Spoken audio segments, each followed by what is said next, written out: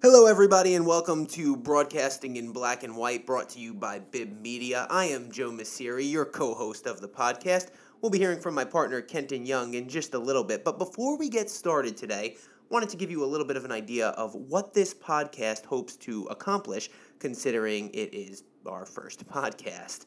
Broadcasting in Black and White was created to try and look at how this industry may continue to develop in the future, given some of the unpredictability that's going on right now.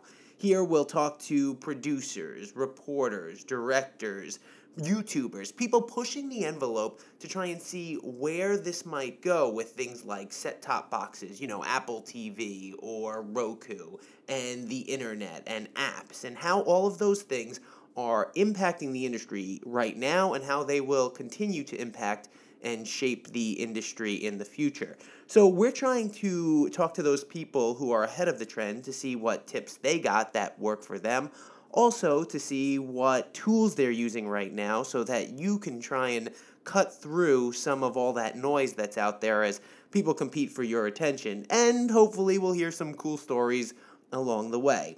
I just want to start by giving a shout out to Crush Productions for putting together our intro music for this podcast, and tell you a little bit about our first guest, who would be Naeem Douglas. Naeem Douglas is a one-man band video journalist at times for New York One. He is also the founder of The Brooklydelphian. The Brooklydelphian is Naeem's brainchild. It's a lifestyle website that looks at the similarities between Brooklyn and Philadelphia. Naeem was born in Philadelphia and now lives in Brooklyn. And in this podcast, we talk a little bit about red pants, for one, and the importance of having two pairs of red pants, presidents crying on camera, quoting The Onion and the struggle that causes on social media, and of course, the pocket printing press. We hope you guys enjoy and get a few tips out of this. Without further ado, here is Broadcasting in Black and White.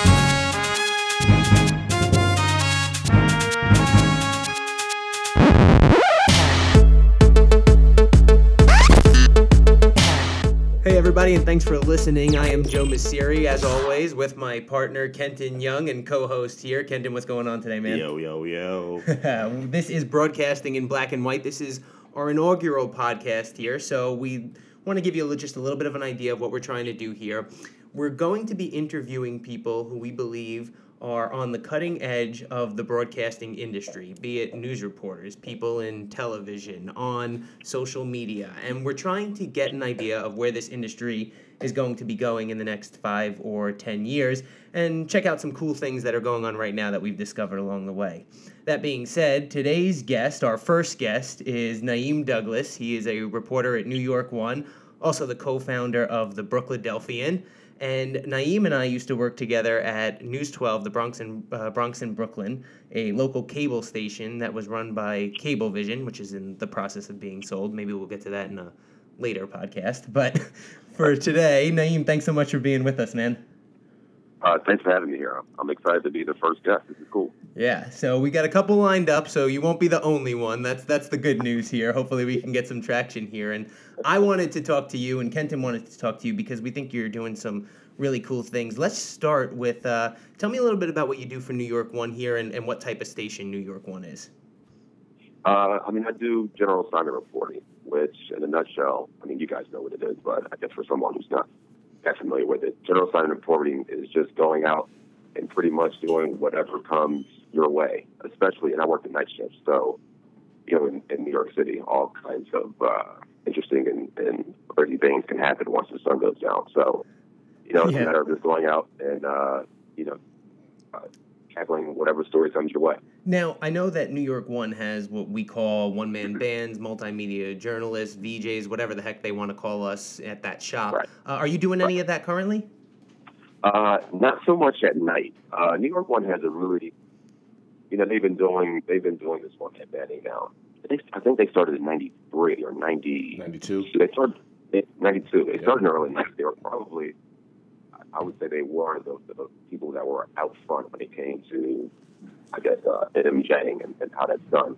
And they have a really interesting way of doing it. They're beat reporters, the guys who like Dean and Dean, all those guys. Actually, I don't know if Dean does much Dean Meredith But is the legal Meminger, course. yeah. I'm sorry, He's Dean the, Meminger. Yeah. Is He's the covers the criminal law and justice. civil justice. Yeah. But what they do is they'll go. I'll take Janine since I know what she does. Janine Ramirez is the Brooklyn reporter for New York One. She does most of her stuff where she's going out and covering the local things that happen in Brooklyn, which makes sense. A lot of them are sometimes they're one-stop shops, and one-stop shops mean all the elements of your story are at that one particular location. And then she comes back and she works with an editor, and they put it together. But for me, when I'm at night, I'm going out and covering all kinds of crazy things. So I'm not typically by myself shooting and editing, but I can if that need comes around. So they have a little bit of a hybrid of NMJ and also having photographers with their reporters. Now It works well for them. Now, when it comes to the reaction, I mean, obviously we saw the shooting that took place in Virginia. That was not a crowded area. Did anything change for you at New York One after that happened? I don't think any of the reporters actually went out and did any live shots that day. Like, it was all you went out to your story and you came back to the studio and packed it. Right. You know what? That shooting, and now I feel like I've always thought about going to certain stories and being like, what we do is dangerous. Right. I think now, every now and then, I think about how vulnerable we are when we're out covering the story. But it hasn't. I don't think it hasn't changed how I approach stories that could be dangerous. It just makes me much more aware of what's going on around me. And not to say that we are the same as cops or firefighters or things like that, but there's a certain aspect of the person who runs toward the event that's happening, as opposed to those who are running away from it. And sometimes, believe it or not, we get there before the weird cops. thing, or the really sad part about what happened in Virginia, is that this was not even that was not even a dangerous story. That was just super uber random. Like, that was, I almost feel like it was a really. It was a feature live shot in the morning. It was a feature live shot for the morning show. And you guys, it's nuts. Now, I have a buddy that's in California, and over there, I'm not even sure how they do what they do over there, because there are so many instances where, you turn around and then you turn back around and your camera's gone, or you turn around and then someone's hitting you in the face with a gun. Like, there's reporters over there that are being threatened. Now, that to me is really, really scary. And I think going forward with what we do as one-man banders, and even when we have photographers with us, we got to find some kind of way to do it and still keep us safe. I don't know what's going on over there in California. I think it's in Oakland and the surrounding areas where reporters have been threatened and whatnot. I think you hit it. You got to just find a way to stay alert, keep your street smarts going 24/7. Absolutely. And absolutely. I hadn't intended to get so heavy right off the bat. Thanks, Joe. We just dove right into it. So we got it. It's something to think about. I mean, absolutely, we live it. What we do, 80% of the time is safe, and 80% of the time, I think this is across the board with probably any job anyone has. It's pretty much the run-of-the-mill type of thing. But you do have some instances where, crazy things happen. You just have to kind of to deal with it and roll with it. Right. And obviously now we're seeing the events going on in Paris. We know so many reporters and photographers and producers who have headed that way. So stay safe, everybody over there right now. Yeah, please. Absolutely.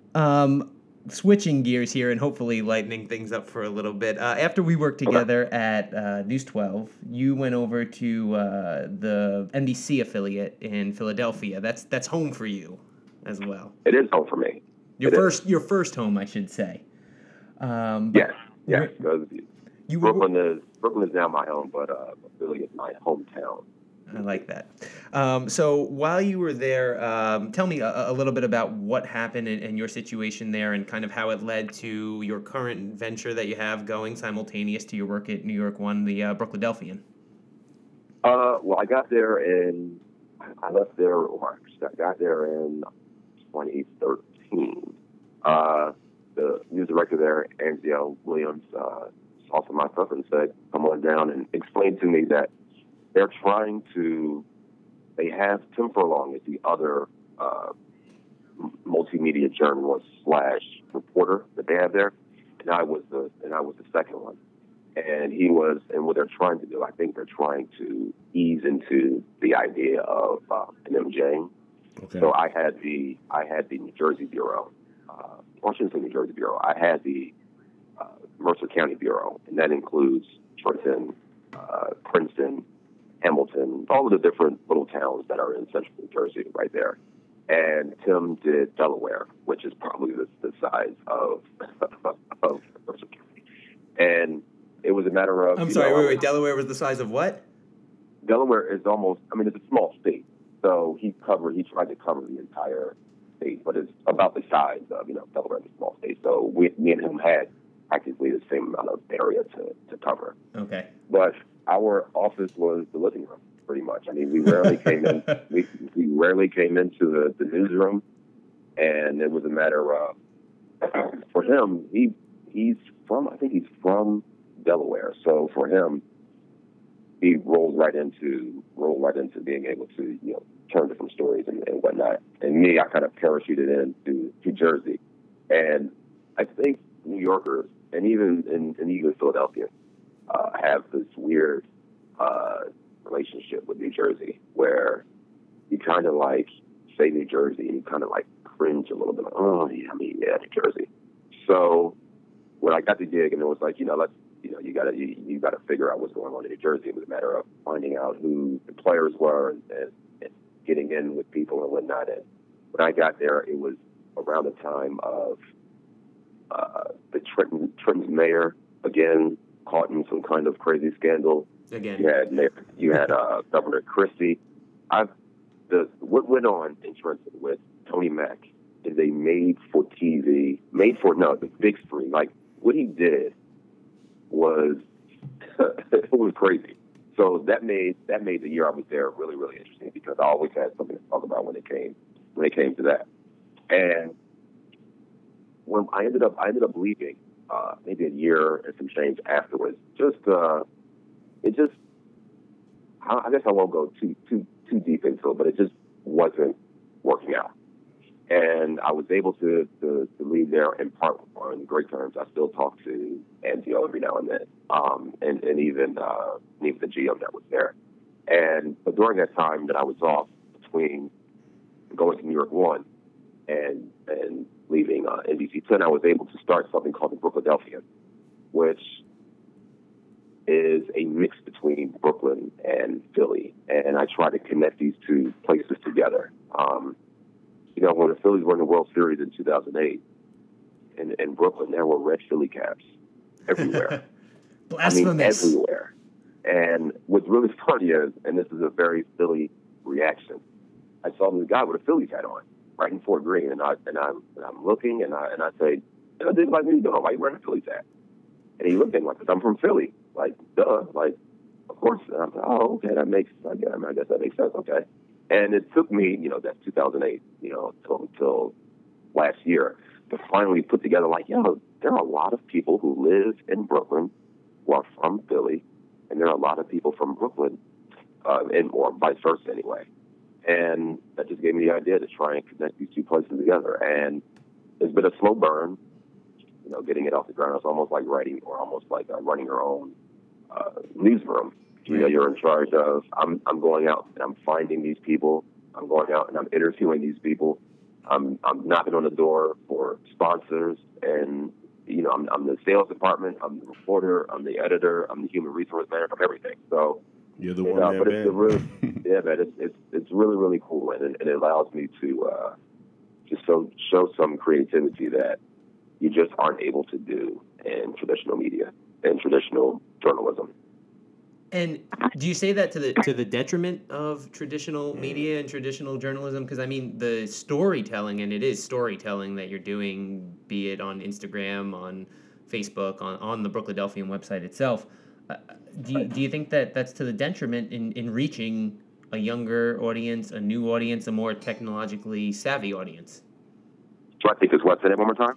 Do you think you mentioned that you're able to do this type of storytelling with the Brooklydelphian in a way that you can't with traditional journalism? Is that to the detriment of traditional journalism? Have you noticed people? Have you reached an audience through the Brooklydelphian that maybe you haven't through your journalism? I think it is. I think it is the idea of the Brooklydelphian doesn't fit the traditional model. Like, I mean, I went to people instead, and I have this idea about running into people. Like, there's something here, and I just don't think that it fits what traditional media.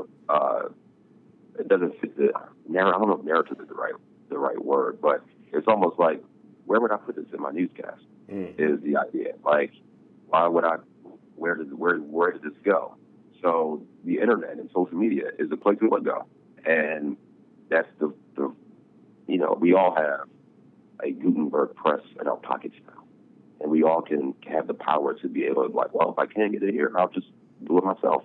Hey, if Gutenberg's printing press could have done everything our phones could do, man, that would have been. We have the 2015 version of the Gutenberg press, right?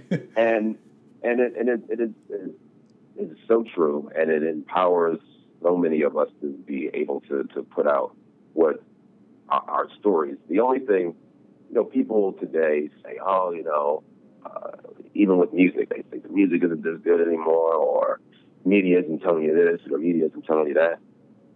That is so far from the truth. Like, if people only knew, at one time, you can only get your news from a few different sources. Right. Now you have so many different places to get your news from that it all depends on where you're looking. You just have to look through the snow of the noise of how many different people are saying things, but the information is out there. All right. I got a question from you on that there, and I just don't want us to get off track because this just. So then, how much of it, in your opinion, becomes people looking for the information that confirms what they already believe versus people looking for the truth and finding people who are impartial? There lies the rub. That's what it is. I mean, it really is hard. I make a concerted effort to read things from multiple places. I don't think that that's true for many people. And I think part of the reason I do it is because it is my job. I mean, I have to be able to know what the heck is going on. But I think it is hard for people to read things or to see things that are out of their little bubble. So, I mean, I guess that's the cut the other way. Yes, there's more people out there telling more stories and whatnot, but it becomes so much easier to get caught up in their own type of rose-tinted glasses, so to speak. So then with so much information and so many different sources out there, I mean, you can't read everything. You can't see everything. How do you decide which different versions you're going to read? Do you have a couple that you go to that you really like, and how'd you find them? I do. New York Times is the paper of record still for me. So I go there. You know what it is? On social media, on Facebook, I see so many people. I used to be the guy who would comment on everybody in my feed whenever they would post something that wasn't true. Like someone reads something from The Onion or what's the dude from The New Yorker who does a satire, and I would say, dude, this is fake. Like, it's a satire. Right. Like, come on, like, get with it. Here is a BS meter. Like, you can tell if something is phony if it is not. For me, if the New York Times hasn't worded on it in some type of way, then it probably isn't true. And then I just go down from there. Like New York Times, maybe the Daily News, the Washington Post, even Huffington Post, if you want to get more to the younger people and whatnot. Right. But I do have a way of, I read the Post, I read not the New York Post, the Washington Post, Times. I'll read, from some of the dailies, Philadelphia Daily News, New York Daily News. And that's kind of how I try to decipher what's what's real and what's not. Talking Points Memo is a good place to go to as well. And that's how I try to figure out what in the world is going on. Right. And listen, if you want to get into a heated debate with Naeem, I mean, he is willing to have you challenge his opinions on Facebook. He is open for debate and discourse. He will engage you. So sorry about that, but you know you're going to explode. Right? Yeah. I'm so bummed that no one was able to record our debates that we would have in the Brooklyn newsroom. We would really go back and forth. It was pretty good. And to be honest, just to let our listeners in a little bit, some of that was debate. Some of it was, full disclosure here. I mean, you can see us. Naeem is black and I am white. And there was stop and frisk was the huge thing. And that was going on when we were in the newsroom. We would have conversations just for myself trying to get a perspective that I would never be able to live, something I would never be able to see, and experience firsthand. So definitely enlightening. To say the least, have some of those conversations with you. Again, maybe one day we'll, I'm sure the news cycle recycles itself, so we'll get to those one day or another. Now, listen, you got to check out his stuff on the Brookladelphia. Naeem, he's an unbelievable photographer, still and video. He's got a great ear for music, and you'll see his eye for style. I mean, the guy belongs on the cover of GQ. I'm sure it's just a matter of time before that happens there. I definitely need to get some tips from you, brother. Yeah, I said when I grow up, Naeem's going to take me shopping so I can get clothes and up my swagger. But I'm looking for some cool socks, by the way, so let me know. I got you. He does hit me up. I can steer you right. You know what's a really quick and funny story is? So I'm so much into what I'm wearing. I have not one, but two pairs of red pants. One I saw them. is my spring pants, and the other are my corduroys, and that's for fall and for the winter. So is one a burgundy and one a lighter red in there? No. These are stop sign red. These are really really red pants. But anyway, I'm at Penn Station one day, and this guy walks up to me, and he's like, "Oh my gosh, I love your outfit, man. I have this date next week. I really want to impress her, and I want to be able to wear something cool." And I'm saying, "Oh, okay, that's cool." And he gives me his number, and we trade information. And then maybe 2 or 3 days later, he calls me up, and he's like, "I'm at Century 21, and I'm trying to pick some clothes out." And I walked this guy through. Wow. Picking out clothes, it was surreal, but yeah. So if I could help him out, I can help you guys out. Yeah, for sure. So we'll post some of those pictures on our website. That's looking at it right now, bro. BibMedia.tv. Couldn't do it. So listen, on that note, Naeem, looking at some of the things you post on there, the video, the pictures, some of them are absolutely incredible. What do you use when you shoot that stuff for social media specifically? I use most times I have my iPhone. A lot of the video that you see on Instagram and some of the other video I shoot is all from my iPhone. I have a camera, Nikon D7100 that I use sometimes, but I don't even use it to shoot my stills. The video you see is all from my iPhone. And I tell people, people ask me that a lot, what do I shoot with? And I tell them my iPhone, and they kind of look at me like, really? You shoot your iPhone? It really is about framing the stuff up the right way and getting an interesting way to shoot the cameras that are in our mobile phones are really, really great. They're awesome to shoot video with. And it's a matter of going out there and trying to find the right way to shoot it. Right. And then are there any apps that you really like to use when it comes to, you're hashtag press play, of course, so many videos and the music that you used underneath. Joe, I'm so vanilla with it, man. I have my iMovie, and that's what I use to cut videos and put them up. It really is amazing that, it can take me maybe 45 minutes to, record something, find a cool soundtrack for it, splice it together, and then put it together. It really is a matter of being able to capture whatever something cool is you see, and then crafting that through your phone. And I do it with iMovie, And for my photography, there's this really cool app called Enlight, ENLIGHT. Okay. And that's what I use to kind of tweak my photos a little bit. Is that a free app? I think so. Okay. If it's not Enlight, there's a bunch of other free apps that you can use. Fodor, I think, is a free app. Say that again. How do you spell that? It's FOTOR. And then there's okay. And then there's Camera, in Camera, and that's an app that I used in the past, and they're really good with that. So you really just experimented and found what you liked most. Yeah, pretty much. That's cool. And you know what? When it comes to getting, shooting photos the right way, when somebody or I say to people, when you go to someone's house and they cooked you an amazing meal, you're like, man, that was really, really good. What kind of stove do you have?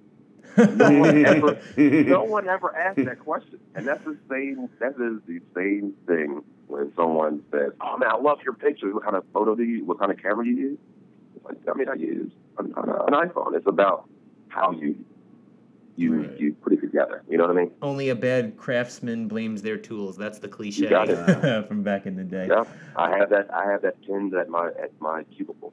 Awesome. Well, we got about 3 minutes left here. I want to throw a couple things at you rapid fire, so you don't have to answer them rapid fire, but I want to get you to address some of these here. First thing, is there any story that you've seen, read, heard that you're really into right now that's really making you think right now? Yes. Our colleague, he actually used to work at News 12. He's at NBC4 now, Evan Stahlberger.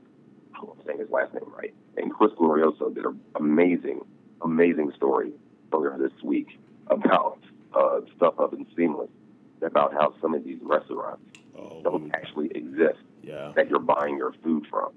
And it reminds me of like these boots on the ground, so to speak, or like gumshoe kind of story where it was let's call these people up and see what happens. And they were calling people up and they were having their food delivered. And the addresses that were connected to the restaurants through Seamless didn't exist, or there were houses, or it was nuts. That story ended up having Seamless and Grubhub changing the way that businesses. That's like journalism, and that's one of the reasons why, as a kid, I wanted to be a journalist, because of cool stories like that, making it different, so to speak. Awesome. We'll definitely find a link and put that up on our website. Wanted to know, is there anything you see right now that you learned in school or from someone that is applicable every day, or any lesson you might have learned along the way that is out the window, doesn't apply anymore? Either one, or both. Oh, my goodness. You know what? I don't think so. You know what? This might not be for journalism, but I had a professor say that a president could never cry on camera, and like that could never happen. And if they did, that would be the end of their presidency and whatnot. And we've seen the President Obama cry 3 or 4 times on TV before. I think that maybe before media was so accessible, before cameras were everywhere, that may have been true, because it's been seen as like a sign of weakness or whatever the case may be. But I think we've been inundated so much with video of so many people that we see, whether it's in politics or whatever the case may be, that maybe that's clearly it's not true anymore. All right. Where do you see the broadcasting industry, as it applies to your specific role in it here, in the next 5 to 10 years? More or less. As in more with less, you said? More with less, yeah. Yeah, do more with less. They're going to want us reporters to shoot iPhone videos, shoot pictures, to Snapchat, to Periscope. So all while you're live. I think, whatever Periscope will be in 5 or 10 years, that's what we'll be doing. It really is a matter of trying to get viewers closer or readers or clickers closer and closer and closer to the process of what we do behind the scenes and as we're giving you the story. Sounds good. And any advice you would give to somebody who's looking to enter the field today? No. Why do you say that? No, I'm kidding. Be ready to work. I've been fortunate to talk to students about getting into this, and I would say whenever the opportunity comes, take advantage of it. At every opportunity that I've had in this business, I've taken, or at least tried to take full advantage of it. And opportunities aren't free, but when they come, you got to just make sure that you make the best of it. Whether it's staying late, whether it's coming in early, whatever the case may be, don't be afraid to work. Yeah, there's no substitute. No substitute for hard work. Yeah, no, not at all. And sometimes you won't get paid for it. Sometimes at the beginning you just got to work and just do it. And the payoff is longevity. It's staying in the business. Awesome. All right, my man, where can people find you on the social medias and the interwebs of the world there if they want to look you up? They can look me up at thebrooklyndelphian.com. That's the website. Mm-hmm. I'm also NaeemDouglas.com. It's my journalistic website. The Brooklyndelphian is on Instagram, Brooklyndelphian on Twitter, on Facebook, Naeem Reports, so Facebook.com/Naeem Reports. Yeah, and that's where they can find me on social media. Awesome. And hopefully they'll enjoy what they see. Awesome, and of course we will put all that information for you guys on our website. That is bibmedia.tv. Naeem, man, thanks so much for taking some time out and talking to us today. This was fun. Hopefully we can do it again. Man, thank you, brother. Yeah, this was a lot of fun, and I'm really excited for you guys. I can't wait to see what you turn this into. This is a amazing idea, and I'm wishing nothing but the best for you guys. Appreciate it. And just one more for our listeners out there. Naeem's playing a little under the weather today, so next time maybe I'm gonna this is what we call a tease in the business. But maybe next time we'll talk about the tall story, about how tall you are. I'll leave that for our listeners for next time. Anyway, hey Naeem, thanks again. Yeah, okay, dude. I appreciate it. This is Broadcasting in Black and White. I'm Joe Messeri. I'm Kenton Young. And of course, this is Bib Media. Believe the hype.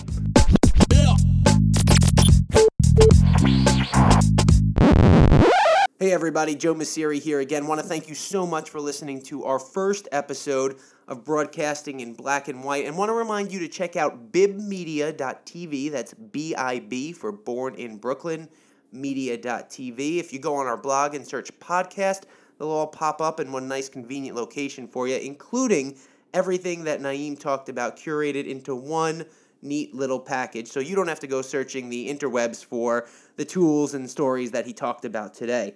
If you're interested and would like to hear more, please subscribe to our podcast on iTunes. We will also have a link to that on Naeem's podcast summary page. And if you have any ideas of who you'd like to hear from in the future, please suggest it our way. You can reach us on Twitter, that's BibMedia, at BibMedia, I should say. And over on Instagram, we'll keep it simple, at BibMedia as well. Really, again, appreciate you listening. Thanks so much. And until next time, this is Broadcasting in Black and White, brought to you by Bib Media. Born in Brooklyn, believe the hype.